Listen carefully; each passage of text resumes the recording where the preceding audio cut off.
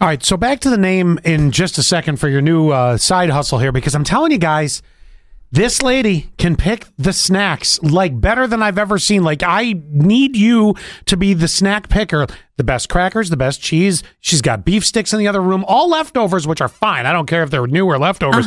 I never find a good cracker like you do. Like, you're the cracker queen. I know. I really could do somebody's grocery shopping. I don't even care about the rest of it. I just want your snack selection, and I want it delivered to the house for the weekend so that I have a solid supply of snacks. And I'm telling you, it's like a mix of Instacart and it doesn't have to be a charcuterie board, because that whole business is sort of, well, that's over. It's taken by a lot of people. So you can easily get a charcuterie board. Sometimes you just want to, like the Triscuits you have in there. They're the best Triscuits I've ever seen in my life. I'm not good at making salami into a flower shape. That's not my but you know what salami to buy.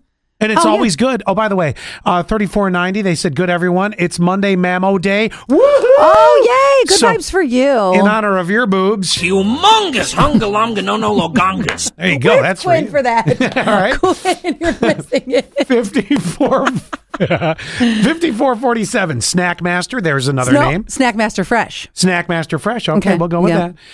What's 9623 right here? Like Allie has time for a side hustle. That's so true. I don't. Know. She doesn't, but... and 8229, Snack Mogul. Ooh. I like the mogul. That sounds so elite. Guys, I'm not kidding. She's just got that. You've got the skill. Well, that is so sweet Some of you. people have it. You know, I don't know if you can make a good mixtape for me on my next trip down to North Carolina, but, you know. Yes, I can do that too. Well, so you say. But that's enough. No. But you're right. I would put something on there and you would be like, why is there so much fiddle? Yeah.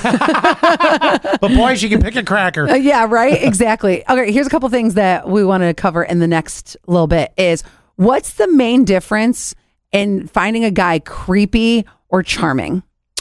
Have you met Quinn and I? There's your answer.